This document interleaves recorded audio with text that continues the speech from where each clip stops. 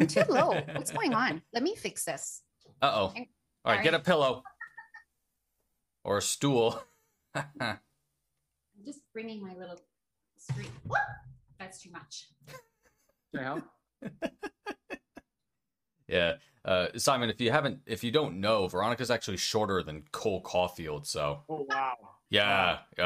So 5, 4, 3, 2, and 1. Hello world is a song that we're singing. Come on, get happy. Ladies and gentlemen, mesdames, messieurs, bienvenue, welcome to the happy hour. Okay, listeners, welcome back again. Oh my god, the coin flips and the Habs are back. Holy crap, who would have thought? My name is David Auger. I'm at MetalDave02 on Twitter.com. I'm joined, as always, by Veronica. Yeah, I'm at CHILE_Pepper on Twitter. And Beth is not with us tonight. I have some more scheduling things going on. But who we do have is a repeat guest from TSN. Or no. Yeah, TSN, of course. We have Simon Salakis on again. Simon, how you doing? Hello, guys. Doing good. Very and also good. of Simon Salakis Realty or whatever, right? Mm-hmm. Yes, real estate broker by day, also real estate broker by night. Absolutely. Pay the bills, yeah. Yeah. So how is that actually going on? Not to veer completely off topic. It's nuts. It's been a broker for 12 years. Oh. Yeah, and I'm in a pretty old office. When I mean it's an office that's been there well established for years. So we have some brokers in their late 70s and even early 80s that just do it for part-time or just, get out of the house a little bit. And it's amazing because you go for them for answers or questions about what they're seeing play itself out now, and nobody's got an answer or anything. Lack of inventory is the biggest thing. There just simply isn't, at least right. Here, and rates are still low. So the combination of that is what we're seeing, like there isn't a decent property is going to get multiple offers. It's that simple. It's just, and with multiple offers, yes, comes somebody gets the home or somebody gets the property, but that means there's multiple people that don't. So people are more frustrated than ever. And what it's going to look like in 6 months, I have no idea. Somebody can speculate. Somebody smarter than me can speculate, but I won't, because if you would have told me a year ago, the market that we've seen in the last year, I would have never imagined. Yeah, so. Understood. One of our mutuals posted a photo of one of your sold signs in Montreal on Twitter the other day. Yes. It was in lovely LaSalle when it's in Marinero territory. Oh, no. That was funny because Awesome. Every time I would go there, I would ask Tony, give me a coffee shop in LaSalle. He's like, oh, come to this one. It's right next to where I am. And he commutes over to his wife's dance studio and he does a show from there just to limit the number of people we have in and out of the building. And a couple of times that I was there, he wasn't on the air or I was just in a rush, but he's been helping me out with my lunch spots and coffee spots in lovely LaSalle. That is for sure. Oh, that's so cool. Well, cool. Good to hear. Good to hear. So while we're talking Quebec in general, just again to veer over, and we will get to hockey at some point because there's so much going on now. COVID-19 vaccinations. Is it today, tomorrow? Today that if you're 40 and over, you're now eligible for the shot. So if you're looking for shots, go get them. Yeah, they're going fast too. Yeah. Good for Quebec. They're lining up. I have a place right near my house and the lineup is pretty thick every morning. So good. Good. It's only one way out of it, I think, at least, Very good. Yeah. Oh, no, I'm totally on with that. Yeah. Get your shots, get them in arms, and we got to get past this, people. And the only way to do that is the vaccine. So please do the right thing, please. Now, with all that out of the way, do we do Rangers or Habs? Let's go with Veronica. You can choose. I was going to say Rangers. Get them out of the way. Yeah, get them out of the way. So for those that have been, I guess, living under a rock when it comes to social media and just following what's going on with the league in general, Tom Wilson had himself a game last night. Got himself a game misconduct. Surprise, surprise, Tom Wilson. He's been known to be a bit of a, physical and bit of an enforcer player. Took it to another level last night when he pretty much body slammed our Ture Panarin to the ice, and before that, cheap shotted. Kuznetsov, I think. I forget the player. Player was down on the ice, and he just gave him a shot in the kidney. With his or at least on the the side. Yeah. He was down. It's bonkers crazy. You'd expect that in like the playoffs sometimes, maybe, but it was for Tom Wilson. I thought it was a bit over the top, even for him, and so that happens. A lot of people are angry about it. I think it makes sense that they would be angry about it. And today, NHL Player Safety says $5,000. Thank you, Tom Wilson. That's the extent of the punishment. And for then the one penalty. For the one penalty, right? Or And was a freebie. I was wondering if there would be subsequent things, but I didn't see any of it. So what happens? An hour ago or so, the New York Rangers tweeted out, I don't have it in front of me, so I don't have it verbatim, but they tweeted out that they're very disappointed. And they pretty much called for Georges Perreault to be fired from NHL Player Safety. And that's a huge statement for an NHL team to make. Now, Simon, we were speaking just briefly about it before Veronica came on, and you said that this is playing exactly as you foresaw. Tell us your ways. So I think they're always going to blame the player safety, right? And it's funny because it's actually called players safety. It's literally their job is to make sure they have the player safety at heart. But with George Parros, I don't know how much of it is him. Like I bet you that he looks down his list and says, okay, well, we do the CBA, and then okay, let's hit him with 2 games. Well, let's pull out the CBA, and so a lot of the suspensions that he wants to lay out, and I don't think he's done a great job, but I wonder how much of this is tied into the collective bargaining agreement. Like that $5,000 fine was signed off by players, right? It's not George Parros who said, okay, guys, if somebody slams a guy's head into the ice, I want to fine him $50,000.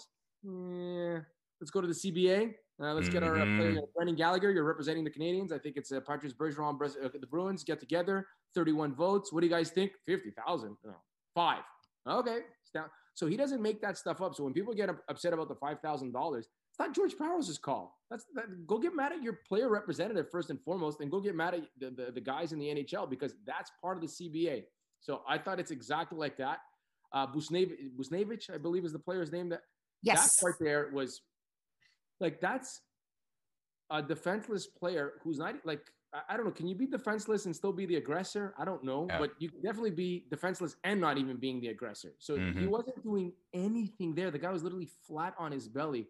So that's just like the wires touch, and that's not a good thing, because we saw that with Rafi Torres for years. Brian Marchment many years ago was like that too. When the wires crossed, it was ugly. Now the Panarin, it's going to be an unpopular opinion. God bless Artemi Panarin, but you jumped the wrong dude. When you're talking hockey, yeah. And don't get me wrong, I was at the Bell Center the last time the Canadians were playing in a playoff game. And when Shea Weber, was it JT Miller or whoever it was, and ragdoll them, you're not supposed to cheer in the press box. I was fist bumping. I was like, whoa. Ragdolling them. Amazing. So, like, imagine if Weber does that to Brad Marchand. Would there be a public outcry from Habs Nation? I don't know. So the Panarin thing, I hated it because that's a star player. I totally respect Panarin for what he did. He stood up for his teammate. But Tom Wilson has every right to defend himself. That's the bottom line. So the first shot, to me, defenseless player, shot to the head, shot to whatever, that should be an easy one. That's not even like, let's slow it down frame by frame. Was there contact to the head? Was there intent? No, you don't have to slow that down. That should be a 1 game or 2 game suspension. And the easy thing is suspend them the rest of the season. I think the Caps have 4 games left, and they're playing the Rangers, I think, tomorrow. So it could get out of hand as well. But the Panarin thing, listen, that's just one strong dude ragdolling a guy that's not a strong dude. That's unfortunate for that. I can see that too there. I think part of the thing too is that you said, yeah, he just simply ragdolled him. Was that quite the idea that should have happened? And, you know, it's easy to ask that because we're looking in, you know, hindsight now. Big guy, strong guy. Maybe he should have just wrestled and tangled him, you know, just get hands on and start the scuffle instead of, you know, just tossing the guy. And I'm hair too, which was ugly as well. And I'm exactly, the helmet and tearing it off. There was a lot to it that was a bit much, but like horrifyingly violent is what the Rangers called it. Yeah, yes, they did. It was excessive. Again, I just think that that's the way that those guys, that hockey culture saw it in that room. That's exactly how it. Like last night, I was working the post game show, so working the post game show, active on social media up until midnight at least. So I'm just watching things roll in. These people are talking about suspension. What was suspension for? What? No way. They don't suspend in this league. Like it's Tom Wilson. It's not like, I don't know. Let's pick Josh Anderson, big physical, strong guy, but no rep. But, you know, maybe one day when the wires cross, he might go off on somebody. And he did it, you know, par hasard. This is a guy that's done it all the time. So it played out the same way I expected it to play out. Yep. No, also, teams have input into that CBA, like owners and management and all of that kind of stuff too. So those will be the next steps. Like I'm wondering for the next, NHL Board of Governors meeting, you know, what is going to be talked about? If this is going to be part of that, perhaps, or is something like, because this is. I mean, I've never seen a team make a statement about a player and a ruling, I guess, like this, because that's never happened before. So it's quite a thing, and it's going to be interesting to see how it plays out. You look at some of the things that have happened in the National Hockey League in the last 10 years. Look at like Slava Voinov, who was removed from the National Hockey League by Gary Bettman. No other team like jumped in on that and said like when the news came out, no other team had said like, hey, get that guy out of our league. There's no place for him for that. And you're right, Dave. For a National Hockey League team to come out and call out another team, you can call out another organization, but to specifically call out a player on another team, like that's big. That is big. That, and also just another one of the operating arms of the NHL, you know, the player safety folks. This is the thing. If this is the New York Rangers, this is an original 6 team. This is a team that the head offices are literally down the hall from their head offices. They have a lot of clout. We might not think that the Rangers have a lot of clout, but the Rangers have a lot of clout. So you hope that the Rangers make us think about it. It's not, you know, I don't know. Let me pick on somebody. I don't know. It's not Arizona. It's not on Florida that can't really flex their muscles. Like this is, you know, Habs, Leafs, Red Wings, Bruins, Rangers. Those are the teams that can flex their muscles. So, hopefully the Rangers here make enough noise to get something done here. Yeah. It'll be interesting. Really interesting. Now, I'm going to... If he had done that on the street, he'd be arrested. If I was Artemi Panarin's wife or girlfriend, I would call the police. I would. Absolutely.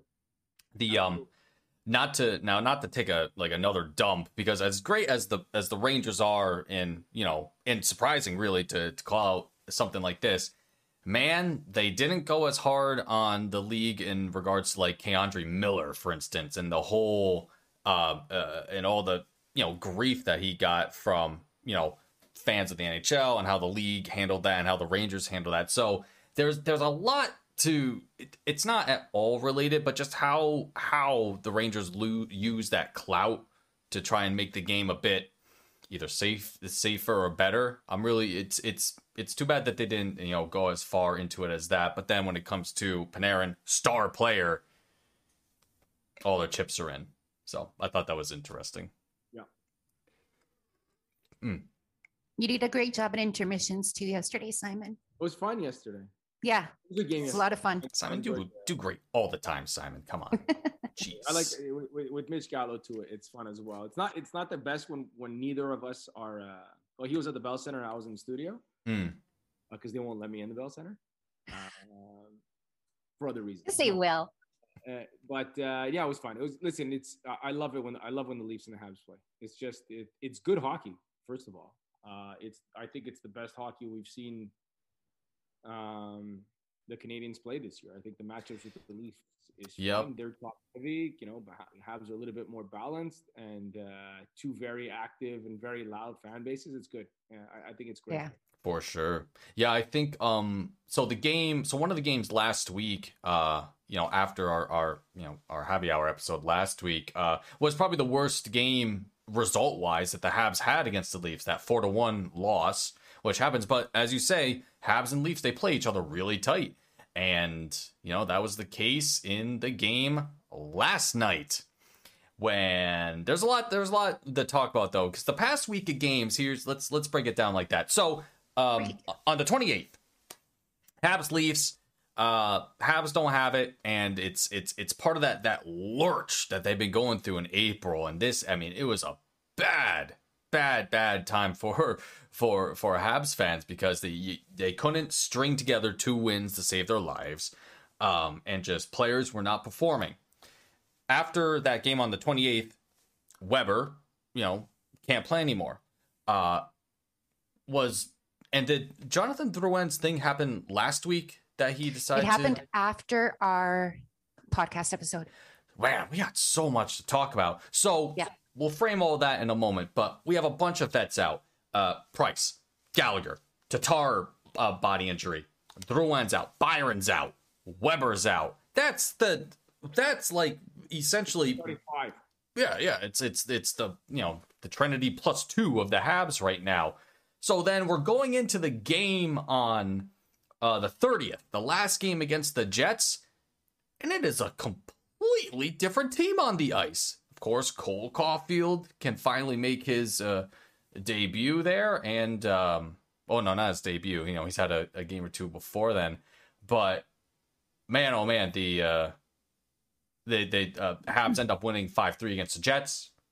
Next game against the Senators, and the Senators have played the Habs really well, but to make a long story short, overtime starts. And can you believe it? Jeff Petrie gets into the zone. Wicked deke to get the puck out into the slot. Cole Caulfield's first shift in overtime nets it for the OT win. First goal in the National Hockey League. So thank God for Cole Caulfield. Now, and then he just ends up doing it again. Twice. Another overtime winner against the Leafs last night. And, Simon, you say you were watching the game. Cole Caulfield, man, is he the Habs savior now? Can we jump to conclusions, or do we have a lot more to see with the poor kid? I think, look, it's amazing how that week started today. So on Friday, down 2-0, or is it 2-0 and 3-1, right? And I'm like, Friday, down 3-1. I go, this is gonna end really bad. Like, I'm like, this is gonna trickle into tomorrow. There's no Weber, there's no Price, there's no Gallagher, and it's not only that, like down 3-1 and then pick up 6 of the next 6 points. Like, that's how crazy. Like, that's how that fine line. That's what it was. For the Caulfield, listen, it's good that they have a player like that. Selfish. He's going to shoot. That's what he's supposed to do. I don't think he's going to be a dominant player 5-on-5. It's just, it's very hard to be a player like that, dominant 5-on-5, but just be good at what you do.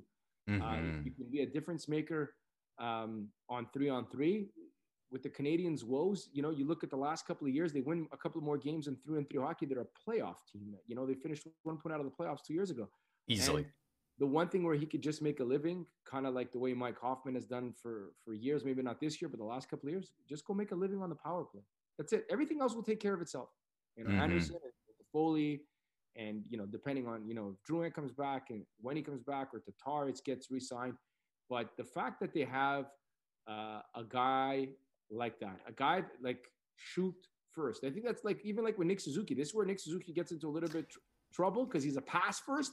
And now when he shows that shot a little bit, it opens up his game. So he's got that. Jonathan Drouin, when he's healthy and he's going, he gives you, maybe both looks, the shooter and the passer. But they have a guy that doesn't want to pass. It's beautiful.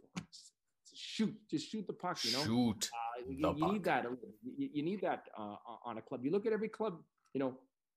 somebody brought up a nice comparable, Tarasenko. That's a really nice comparable. Okay, but on yeah. a team that's very well structured, St. Louis, you know, a team that won a cup not too long ago, he was that different cat on that team. He wasn't like, you know, everybody else that had a 200-foot game and this and that. He was a goal scorer. He found space. He created space for himself, and he took opportunities. So it's not like you're, you know, like Ryan Poehling coming up. That's nice. Ryan Poehling, I don't think moves the needle. I just think he's another quality hockey player that plays the Lehkonen game, the Danault game, the Evans game, and that's good.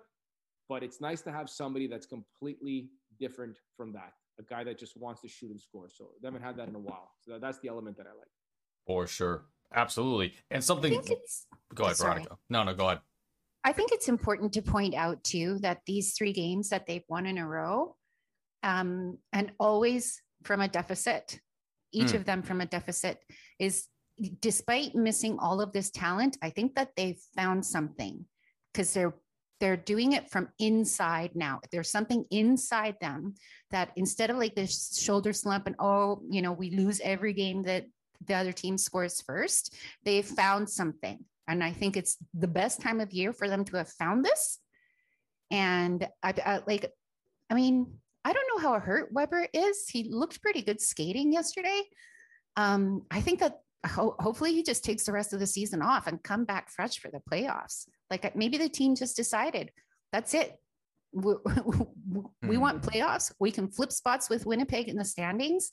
We're doing this. We're going to win. Like they've found something in each of these 3 games. I think so. They had opportunities and they pounced on them. Look, even the Ottawa game, it was 2-0 with 5 or 6 minutes left of that hockey game, and somehow they got back in that game. Look, there's you know, if I'm Marc Bergevin, there's no more excuses for them. You know, you're not bringing, you know, you're bringing in some pretty good hockey players. You're bringing in, you know, a former first-round pick in Cole Caulfield, and you're bringing Evans, who's established themselves. And say what you want about Frolik, but, you know, he's out there. He's on a 4th line. They brought Eric Stahl, who hasn't been great. Corey Perry has been very good. So he did his part, right? Like he did his part as a general manager. He went and got professional depth, and it's showcasing itself right now. And Jake Allen. Yeah, well, so important. Yeah. He was so good last night. The Marner breakaway. And yes. The Nylander breakaway. Those are 2 massive saves. Yeah. They don't win that game without those 2 saves. Like if it gets to 3-1, the Leafs figure out a way to close out that hockey game. So those are 2 massive saves. Massive. Mm-hmm.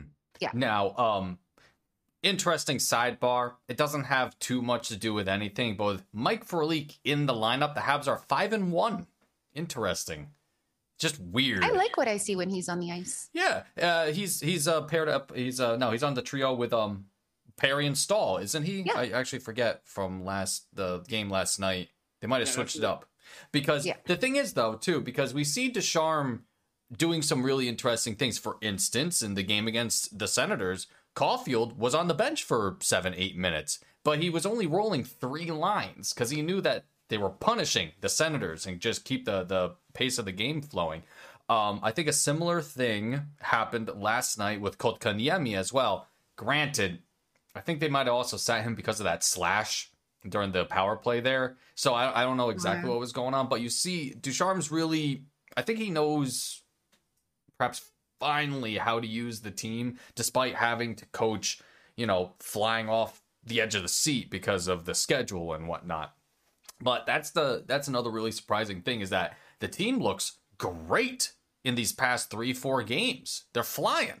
So I don't know what got it, but whatever they found, great. Keep it going. Yeah. Because being able to hop over the Jets would be super cool. Because I love the idea of an Oilers Habs matchup. I like that too. I don't know. I said I'd like maybe the Leafs in the first round, depending on both. I like them both. Depending on who the goaltending is. Like if the Leafs are a lot better when they get Freddie Anderson back. When is that? My God. Well, he's supposed to be he's supposed to be skating with the club now and stuff like that. So we'll see how that plays out. But it'll come down to goaltending matchups. So I don't know. Mike Smith has played well for the Oilers. If he gets maybe a couple of games off as well, because they lock into the 2 or 3 seed, he gets rested as well. I'll take my nice story, Jack Campbell, but I will take my chances with Jack Campbell versus Carey Price. Yeah. I want the Oilers because I actually like a lot of Oilers fans, and that's it. Like Brian Wild, friend of the podcast. Yeah. Yeah. The thought of playing against the Leafs makes me ill. Oh no, I can't wait for that. It makes me ill. That's what we sign up for as fans. Like It's our own fault. Yankees, Sox, Lakers, Celtics. No, this is it. This is it. We got to live it. Mhm. I don't have a dislike. Like people always ask, like Bruins, Leafs. Who do you root for? I root for the Leafs. Like I don't even get it. Like I don't even know the like. I never understood the like. I understood. I shouldn't say I don't understand. But like I don't know. It wasn't a Leaf that tried to split Max Pacioretty in half. It wasn't a Leaf that beat up Roman Hamrlik and Jaros Spacek. Like it wasn't. It was Andrew Ferentz giving me the finger while I was sitting at the Bell Center, like in a playoff game. So I don't know. I have no dislike for the Leafs. They're a rival for sure, but for me, it's the Bruins will and always will be the arch rival. And I guess maybe I don't have anybody close to me that's a Leaf. I have one buddy who's a Leafs fan, but quite a few, including neighbors that are Bruins. Bruins, yeah. But I don't know. I've always felt like the Bruins are the. Look at all the playoff series. Like the last time the Habs and the Leafs played was 1979. I was born in 72. I remember the Habs winning the cup. I don't remember that series. Not for a second. Like I remember that, like my family, my brothers rejoicing over winning the cup in the late 70s. I remember Guy Lafleur. I knew he was better than everybody else. I didn't know nothing about, breaking down a game or anything like that. But I simply don't even recall a second of the Leafs and the Habs in that 79 series. So I don't know. I'm looking for. I want the hype. It's two good teams also. It's it's not the Habs is a 1 seed and the Leafs 20, 25 points behind them or vice versa. These are two good hockey teams. So I want to see this go at it. It would be super cool. Now, one thing that's been kind of plaguing the Habs, but because of all the injuries and everything, is all the cap and all the call-up stuff. When it comes to playoffs, that the door opens wide open and they can do whatever they want with the roster. How does that apply though to like AHL folks? Do they have to call them up before the series or?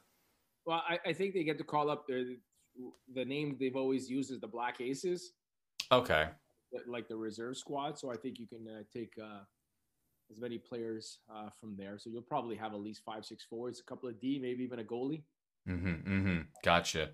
And actually even more to that too with the playoffs. The NHL doesn't quite know what to do with the Canadian division yet too, right? I mean, I think the assumption is, they'll have games in either rink, but I think there's also the idea of like once the semis come, maybe a bubble, something like that. I don't think anybody's really had anything, pen to paper, this is what's happening. We don't have, no, that's too bad. I don't know what to do. It'll be because there'll be a competitive disadvantage too, right? Like, the teams that, in the States, I know the Lakers announced that they're expecting the playoffs to play at least 50-60% capacity. You look at some baseball parks that are like at 50-60. So the same thing with the arenas. So we'll see about they want to make a buck, but that's also a competitive disadvantage if you can have fans and the other guys can't have fans. Right. Yeah, it's going to be really, really weird, interesting again to see how that all plays out. What was the other part with that? So, okay, speaking about fans, there was a tweet today that came out saying that it's being considered that the Habs are going to allow fans in for the playoffs. Who said that and why? Did you see that today? I think I didn't see it, but I heard that the premier of the province, or maybe the number one doc in the province, mentioned that there's a possibility that there might be Arruda. So that Arruda. Might be a chance that there's fans in the building. That's who it was. Yep, Doc Arruda. Simon, yes, I have a question for you. Yeah, because there was a lot of consternation created online last night when Steve Dangle got upset about the way the Habs play in OT. Like just sailing around the ice. Yeah. He's so upset, but it's just like, as a fan of the team that won, I'm happy. I don't care. Well, listen, you're not gonna sit there and cater to the Leafs' needs. Hockey, like for the Yeah. love, like the guys that can kill you. I love what they did. Well, look at what they did at the beginning of the year. They So were frustrating. I love when Danault had the puck and was doing nothing with it and just had Matthews in front of him. I'm like, yeah, do that for the next 90 seconds until 34 goes off the ice. Perfect. Yeah, I mean, the Habs go 0-9. Oh, sorry, Simon. I find rhyme and reason here on 3-on-3 hockey. Like, is there really a strategy? Like, yeah, hold on to the puck. Today, it'll be very trendy what the Canadians did. Hold on to it, circle back. Mind you, tell Steve next time you speak to him, the Canadians held on to the puck for a long time. They still gave up a 2-on-0 to two players who average 100 points a season and didn't get a shot on net. So I don't know how flawless the Canadians, play in 3-on-3 overtime was. They got a little bit lucky, like everybody else in overtime. But no, they haven't. Well, I thought they were just showing off to passing back and forth to each other, Marner and Matthews. Yeah, well, then they ended up looking silly. Yeah, that was funny. Marner's trying to get Matthews his 40th, but yeah. I don't think Marner was I don't think Matthews was expecting the pass back. If I was Marner, I would have gave it to Matthews, and I would have just skated, just leave it. You're on your own, big fella. Oh man, Foley had the breakaway too. He missed Oh God. He missed the net. Not that easy to score in the national. No. That easy to score. I was at my skate clinic last night and we worked on shooting. I'm a terrible shot, Simon. Who would have thought? Yeah. I'm terrible. Work on it. Exactly. Tutor. Don't they have that? The shooter tutor? That's what it was called. Oh yeah. What did they do? I think it was something like that. But anyway, that's it's hard to score in the NHL, but thank God Cole Caulfield makes it look easy. Part of what Steve said, Mr. Dangle, was that he wasn't entertained by what the Habs did. And that got me thinking, I'm like, well, I mean, and I got in a little bit of a discussion with somebody on Twitter about that too, because is it, let's see how to frame this. Players go out on the ice and they're saying, I got to win. I'm not going to entertain. So, I mean, the Habs can do whatever they want to get the win, especially in overtime. I mean, if they have Matthews and Marner against them on, whoever the 3-3 unit is for the Habs up against that, if you have the puck, you're going to keep it and you're going to wait to the perfect moment, especially in 3-on-3. Because, I mean, Simon, like you said, there's no rhyme or reason. I mean, there's so much open space and it's just, I don't know. It's a weird thing. I thought it was a pretty good 3-on-3. Yeah. Well, ask a Leaf person. Yeah. But even the Habs goal was a nice goal. Like if you're a Leafs fan, at least you didn't watch, I don't know, like puck trickle in from the blue line. It was a decent skill level. I enjoyed the 3-on-3 yesterday. The forgotten hero of the goal last night is Armia with the perfect screen up front too, outside the crease, picture perfect for Caulfield to get the goal. It was that was a great play all the way. And Petrie again with the assist. Guy's a magician with Caulfield. It's great. The Jeff Petrie is. I think the further we go along in the season, look, Toffoli's been fantastic. Anderson's been great, but it's. I think Jeff Petrie even more so. Maybe I don't know. Maybe not as much as Carey Price if Carey Price is going, but it's amazing. Jeff Petrie plays at a high level. The Canadians win hockey games. Yes. First 15, 16 games of the season when they were talking about Norris Trophy and blah, blah, blah. Was just playing at a high level. And when he slumps, the team suffers. Oh, boy. Oh, yeah. So, he's played well the last couple of games. Suzuki, too. Suzuki's found himself the last couple of games. But Jeff Petrie is playing all world. It's a good matchup for him. Maybe the Leafs team likes to skate, makes it a little bit easier for him than it is maybe a Senators team that might be a little bit more physical. So it seems to be a nice matchup for Jeff Petrie. But it's kind of crazy though, Like when Shea Weber steps out of the lineup, how he takes his game to the next level. Mm-hmm. And it's not like they even play with each other.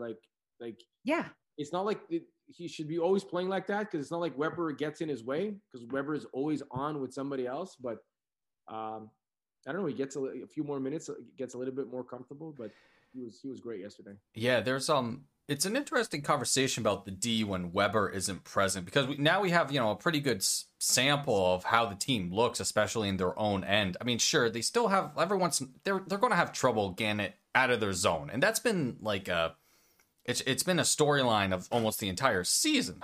Habs can't get the puck out of their zone even when they have possession. But now Weber comes out, and of course this starts the conversation. Oh, what should Weber's deployment be? Yada, yada, yada. But we see Sherratt with Romanov.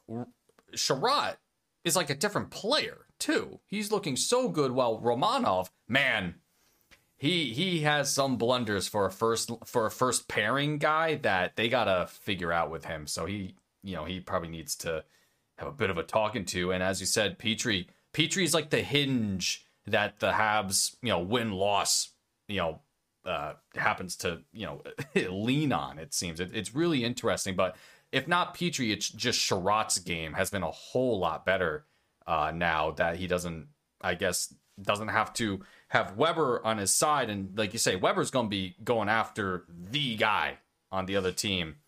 Maybe he's not as fast, maybe he misses a check, that puts a lot of things in jeopardy. But it's interesting to see how the team's playing without that, and the power play too. Yeah. Yeah, but the Sherratt, I think it's also the time off. Yes. Guys like Weber and Sherratt, or I don't know, any guy that plays a little bit more of a physical game on the blue line, playing every second night against the other team's top pairing. Yeah. That's who's going to suffer. That's who's going to suffer. So, Ben Sherratt getting a little bit of time off. I think the Weber, the Carey Price thing, maybe too much time off. I don't want to say it, but because he was splitting time with Jake Allen, but he'll get back. But the Weber, I think when it's all said and done, it'll be a blessing that Price is going to the team to Toronto. Yeah, he's skipping Ottawa. Ottawa, right? They're in Ottawa tomorrow. Yeah, they're in Ottawa. Ottawa tomorrow. Yeah. Yeah. So, he'll be skipping and meeting the team in Toronto. Yeah, look, it's going to be interesting to see too how he comes back. That's a tough decision. Yeah, we had Campbell on last week, and he was saying get him 4 games, 2 games minimum, maybe 4 games at the end of the season. Yeah, but now it's already. Yeah, you have to get him a few games for sure. Yeah, you have to get him a few games. Yeah. Mm-hmm. And then that carries on too. Again, when we were speaking to Campbell, but it's a question that we don't have an answer for, is how much rest will the Habs have before the first round starts? Because the last few games of the regular season are going to be makeup games between the Flames and Vancouver. I think there's 4 matchups that go on maybe another week after the Habs finish up their games against the Oilers, which are rescheduled. And his thought was, well, if Flames and Canucks are eliminated, maybe they'll start the first round while they're still playing. And I was like, oh, I'm not sure if that's happened before. So that's never happened before. No. I haven't been around for a global pandemic either. So True. A lot of new things the last 18 months. But yeah, it'll be interesting to see how the NHL plays it. I know, like, the NHL, I don't think they might have done it, but I don't remember it. But I know the NBA will start a second round series before all the first round series are done. You'll see like game 1 of round 2 while game 7 still hasn't been played. They'll have to make some decisions. And again, it's, you want to talk about that competitive disadvantage or advantage. I don't know how I'd like to see the Canadians have 4 days off while the Edmonton Oilers are still playing meaningless regular games. I don't know how that's going to roll well with the Edmonton or Winnipeg or whoever is still fighting for at least the seeding part there, Yeah. But, Right. Yeah, because the Leafs and the Canucks, the Flames and the Canucks still have games that absolutely don't matter. Mm-hmm. Yeah, I think. Go ahead. Sorry, isn't it normally about a week between regular season and playoffs?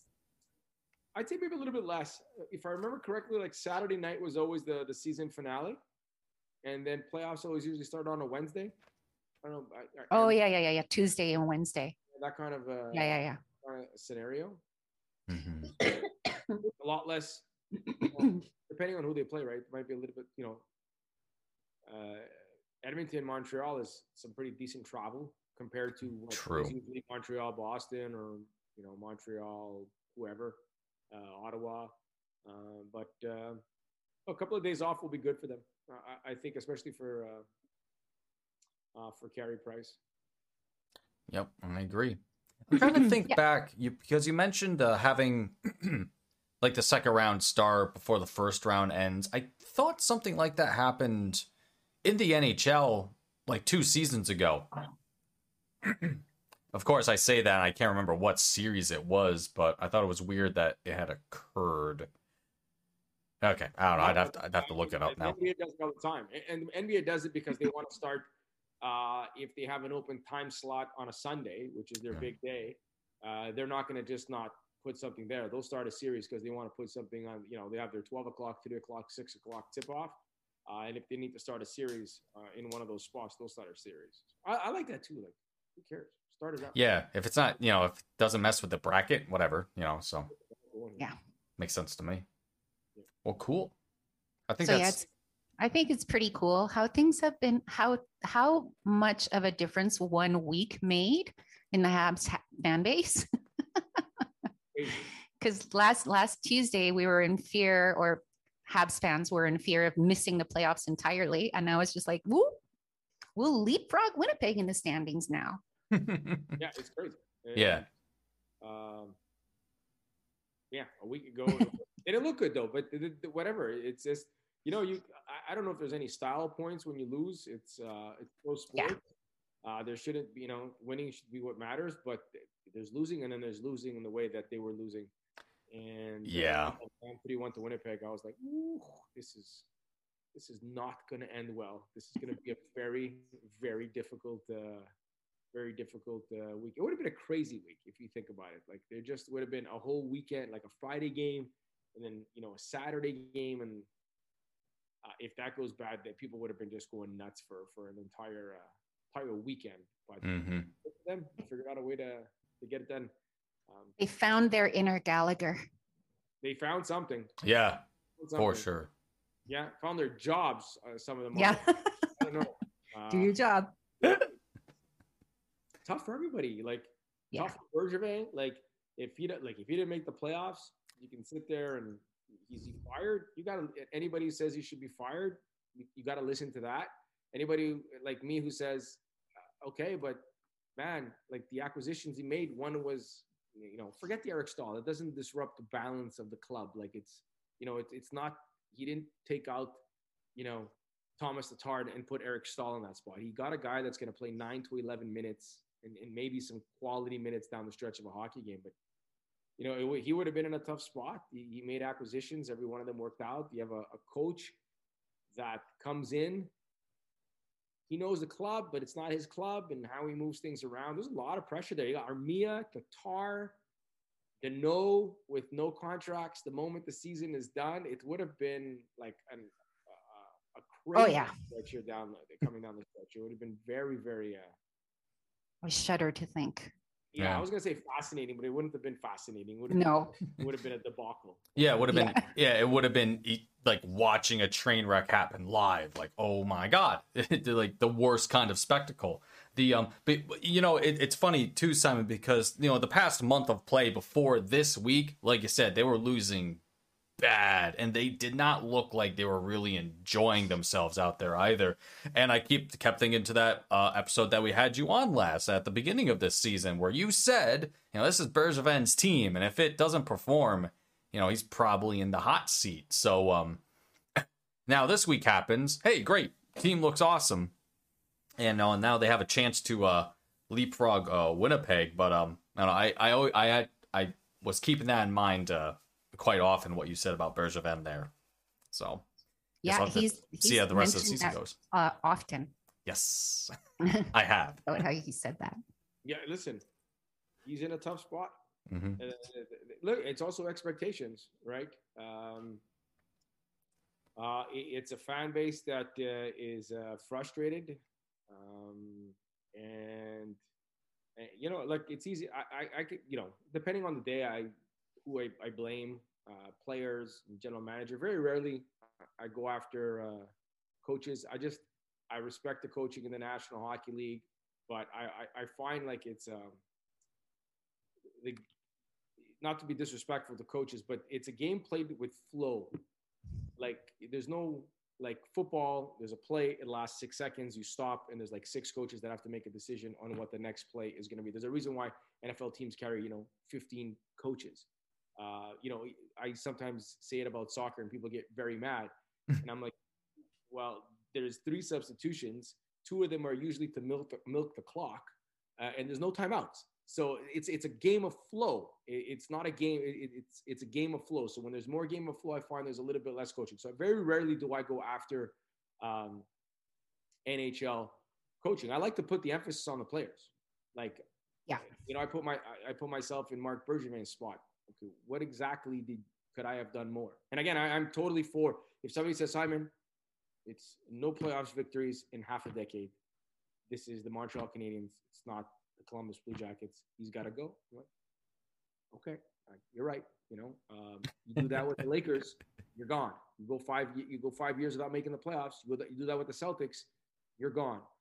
But this would have been an interesting predicament because the guy did his job. He made this club better. And I think like the guys that have struggled this year, I find Danault's been very good of late, but he went on a stretch where he wasn't very good. Nick Suzuki last week to 10 days has been fantastic. Ever since those back-to-back goals against the Vancouver Canucks, he went missing a bit. So it's kind of like the guys that he brought over, the new guys that came in, like they came in as advertised. Jake Allen's been great. Corey Perry's like making no money, playing on a 4th line. He's been fantastic. And Anderson and Toffoli, like Toffoli's got to be in the running for a Hart Trophy. I don't know where he's in that mix there, but I don't know if the Canadiens are a playoff team without Tyler Toffoli. Was it 25? Whatever the number is, somebody else will 28 some of those goals, but nobody's going to replace all of those goals. So it would have been a tough stretch here for the Canadiens if it didn't come undone. Mm-hmm. We'll see. I don't know if an earlier on exit.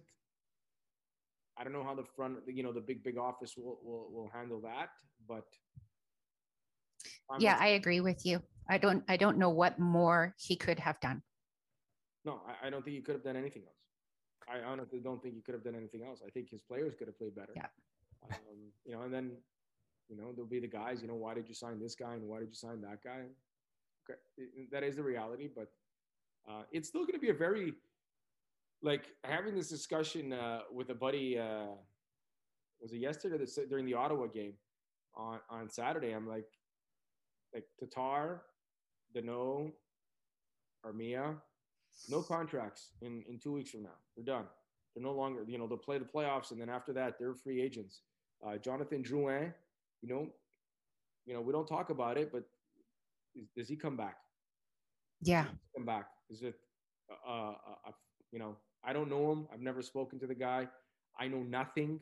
I don't speak to any insiders. They don't return my calls or my text messages. So it's just, I'm like you, we just sit on the outside and speculate, but you probably think some fresh scenery will probably do that young man a lot of good. So you have, so Drouin, that question mark, Tatar, Armia, Danault, Kotkaniemi is going to get a new deal. It's still going to be a very, very interesting offseason with the Canadiens.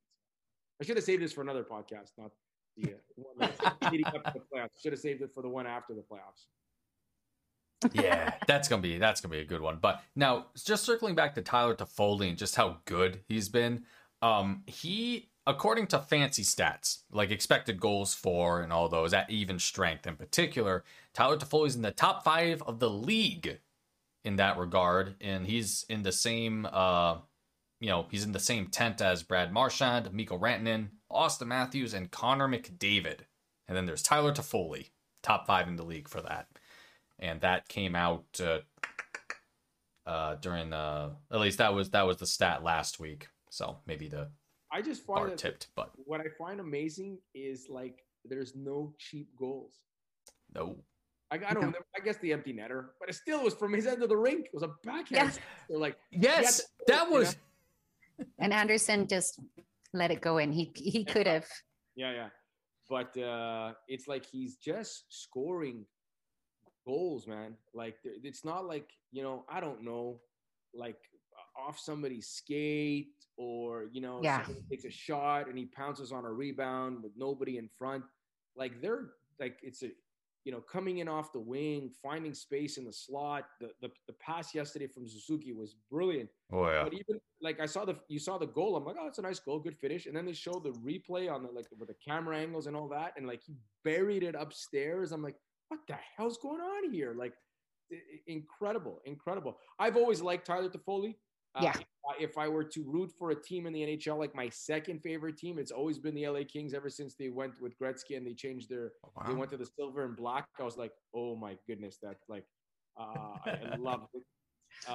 Again, being a Lakers fan, was, whatever, you just cheer for the LA. That makes squad. sense. Yep. So I've always liked the Lakers. The Kings. I really enjoyed their cup runs. Just Kopitar and Justin and Jonathan. I like those clubs. I don't know. I just kind of like those teams. So I've always kind of kept an eye on Tyler Toffoli. But even in Vancouver last year, it was good. But yeah, like he's, I don't know, McKinnon, Matthews, McDavid.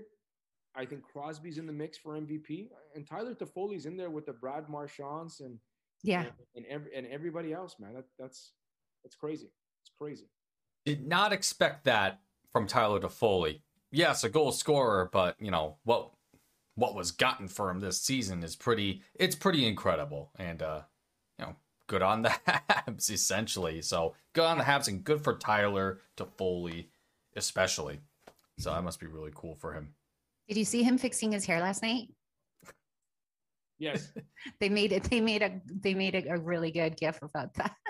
He's got that pose there, right, where he puts his arm like. Yeah, that just the. What's the hell's that about? Like probably the poor guy probably doesn't even know he does it. Like, yeah. On Twitter, he's gonna be like, "Why did anybody tell me I do this?" Like, yeah. My friends make fun of me for the way I stand sometimes because it's almost like that, but I don't even know that I'm doing it. Oh, jeez. Yeah. Where are you doing it though? Like at work? Well, like at a club? When I'm standing, like I'm standing in line or I don't know. At work. Ready for the camera. Yeah. Ready for the close up. Let's see here. We're coming on 8 minutes. I'm trying to. So let's end on a downer. Man, what has anyone heard about Jonathan Drouin? I have a lead on this only insofar.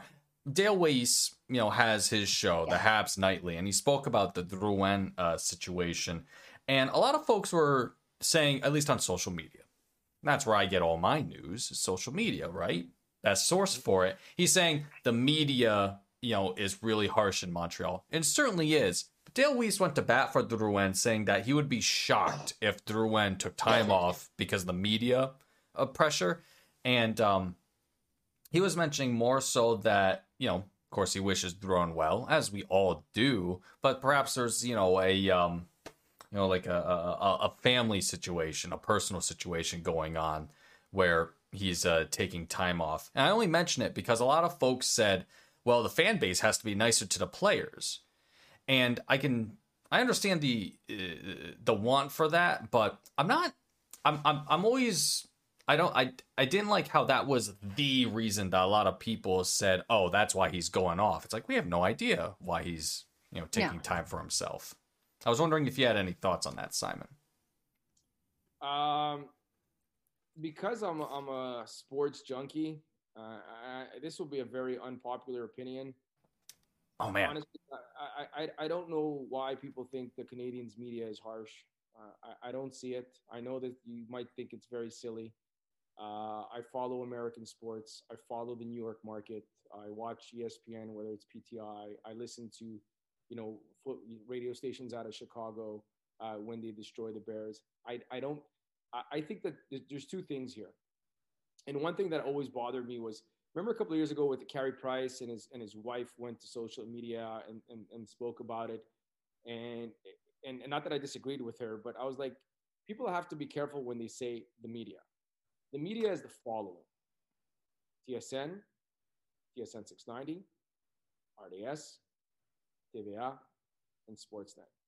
Like those aren't, they never wrote anything about Carey Price. There's not, nobody can send me a clip or a link about them going after the man or his private life.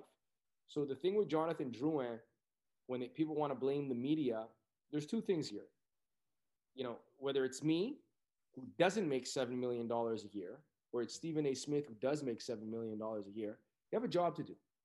And you have every right to be as critical as you want to be about the athlete. That's what you get paid to do.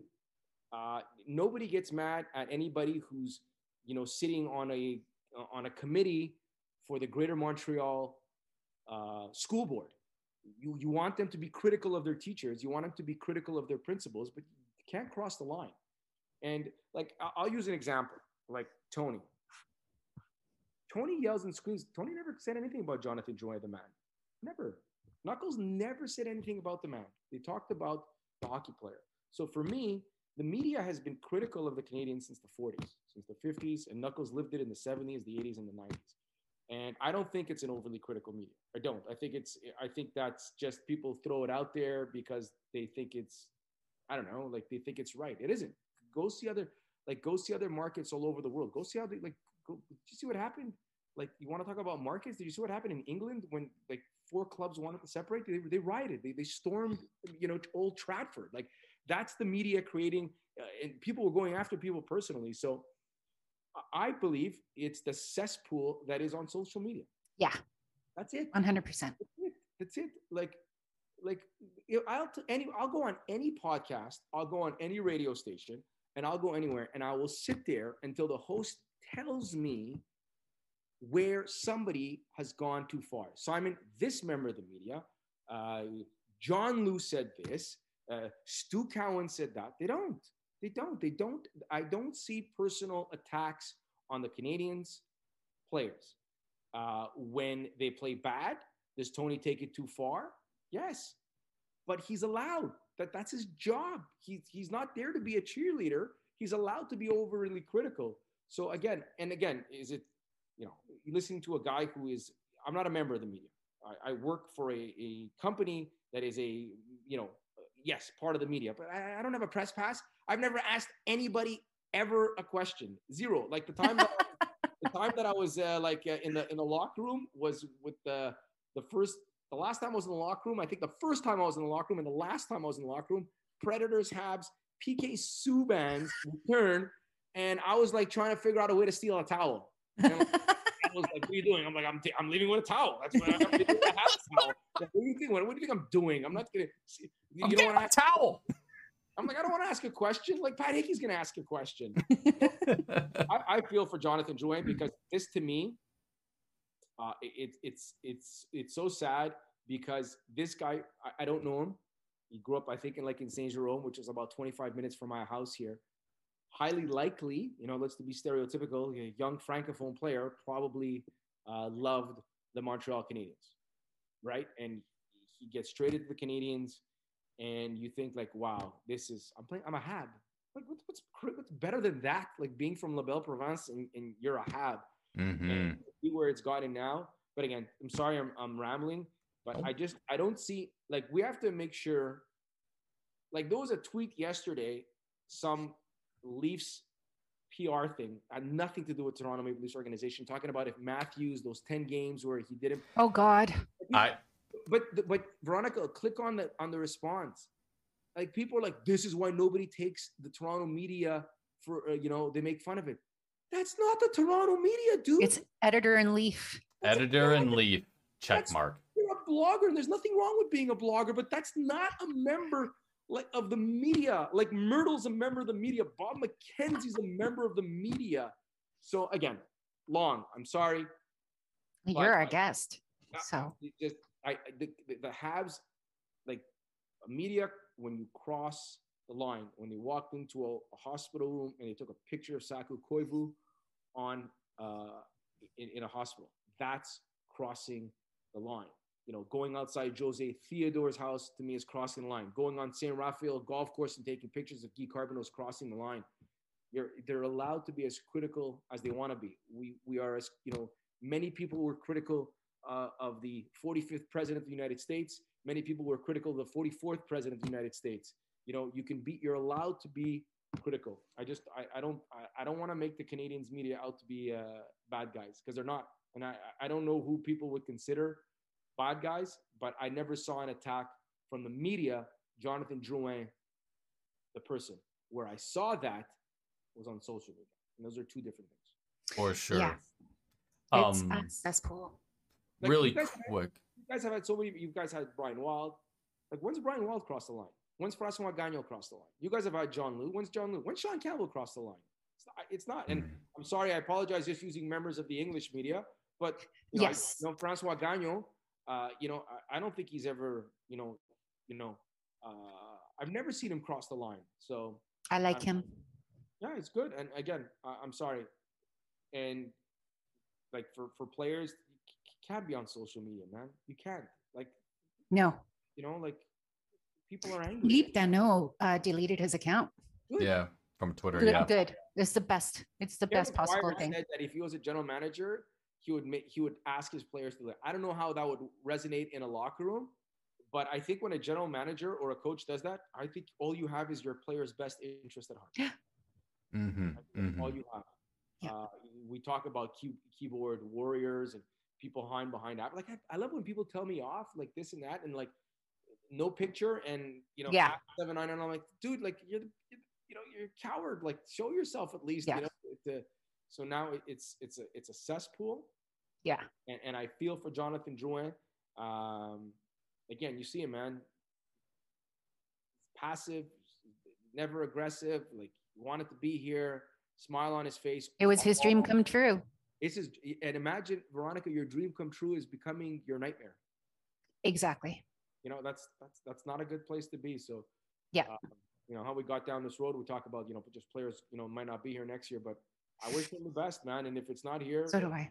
so be it. Yeah. But I don't get many platforms, so when I get a chance to protect the media a little bit, Good. I think the city has an excellent media. And again, just following the media in this city for forever, there's been very few times that members of the media, to me at least, in my eyes, have crossed the line.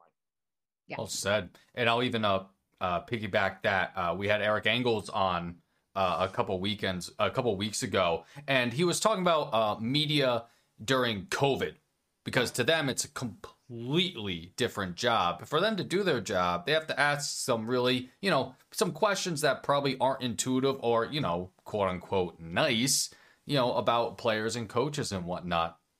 And yeah, Simon, I completely agree. It's not media, it's the rabble of social media that makes it, difficult for folks. And in Drouin's case, and look at, I love Eric. Oh yeah, I go golfing with Eric. I don't think I've ever seen Eric be malicious. But the problem was this: like, I have 9,000 followers. Eric's got like 70,000. But there are people that are nasty and angry with 150,000 followers. Look how quickly members of the media went after Gordon Miller when he had his comments about Barstool. Like, the guy's getting attacked with people who have hundreds of thousands of followers sicking their dogs on you. So that's how it can become very quickly. So it's not just we think, oh, it's a blogger or just a Leafs fan. Yeah, but that Leafs fan might have 150,000 hardcore blue and white followers that could care less about anything, So right. And to few Gordon weeks ago, Miller's, Sorry.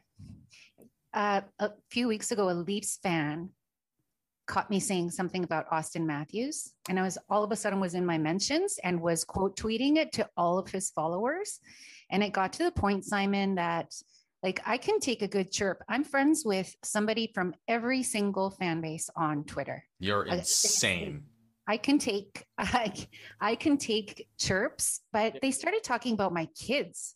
They started talking about my livelihood. They started it's just awful. So I just finally one night I just blocked them. I just muted them all.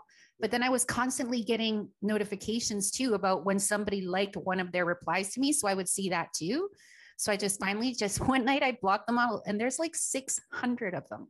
Yeah, it's crazy. And just getting personal and saying shit. And I'm like, you're a complete stranger. Yeah. And this is a sport, man. Yeah. Like I have, I don't know, like I don't know how you can hate in sports. I honestly don't. Like I get like, Zdeno Chara trying to split Max Pacioretty in half. That's not a good look. I think you have every right to dislike Big Z. The stuff Tom Wilson does, like I don't know. I'm a Bears fan. Like I've never said a negative word like about Aaron Rodgers. I marvel at the brilliance. I know, me and V are gonna disagree here. Like I really enjoy watching Austin Matthews play hockey. Like I got a mortgage, man. Me and my wife are trying to get 2 kids. Like I got no time to be angry watching hockey or yelling at hockey. Life.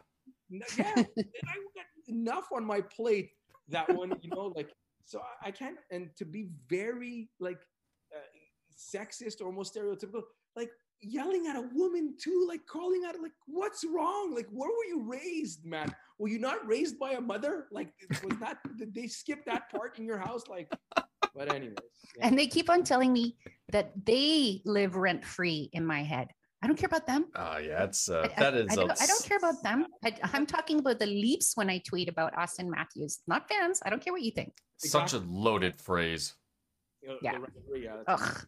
I mean, everybody's rent free in general. I'm not paying money to anybody, so whatever. Like, come on. Anyway, they're out of my life forever. No, it's too bad. But Veronica and Dave, I don't know if you have kids or anything like that, but it's the, I have kids. Yeah, I know, but that's what my wife and I, we worry about. I worry more about what's going to happen. My daughter got an Instagram account, grade 7. Yes. I worry more about Instagram account than a math result. Yeah. Man. Math result can be resolved. No, we just have to work harder and we have to study harder. But the craziness that can happen on social media, and nobody is excused from it, right? We had a long talk with Sophia when she got her account, and dirty old men and stuff like that. Just had a really frank conversation with her, because in her middle school, a couple of guys were circulating nudes of a little girl. That's crazy. So anyway, I put the fear of God into her. She's that's always it. I saw fear all the time. Got to terrify them. Yeah, that's it. That's the only way to do it. Parent with fear. Yeah. Now that she's 19, she's almost 19. She does whatever she wants with her account, and I'm just like, oh my God, such a beautiful girl. Oh, it's funny. My daughter, I guess at lunch they're allowed to pull out their phone. I know they're allowed to pull out their phone. So she went on Instagram Live just in her classroom, and I was sitting having a coffee, and it popped. And I very rarely on Instagram. I use really Instagram for real estate and Twitter for sports, right? So and I'm pops up, and they're like, what? A lot? I commented, hey girl. And she's like, oh. And I'm yeah, that's right. Get back to school. It's it's my lunch break. I promise. I'm okay. But yes, Veronica, self-fear, all day. Fear. That's it. Yeah. We follow each other, and she lets me follow her. Yeah, that's it. Yeah. Oh my God. So I have not experienced the joy of parenting, and I give all credit to you too, because that sounds like a lot. I'm just going to put it that because I can't put it into words because I have no idea. Oh my God. That's still remarkable. But now we are over time. But no, this is all really good, and all the best to John Drouin. Good luck to the Habs. And I guess we'll just have to see what the league does about Mr. Wilson. But Simon, thank you so much for coming on. It's always a big pleasure. And, can't wait for things to die down, and, maybe we can all get together and have ourselves a drink at some point. Yeah. I agree. So with that, all right. Goodbye, listeners. Thanks for tuning in. Have yourselves a good one, everybody. Bye. Bye.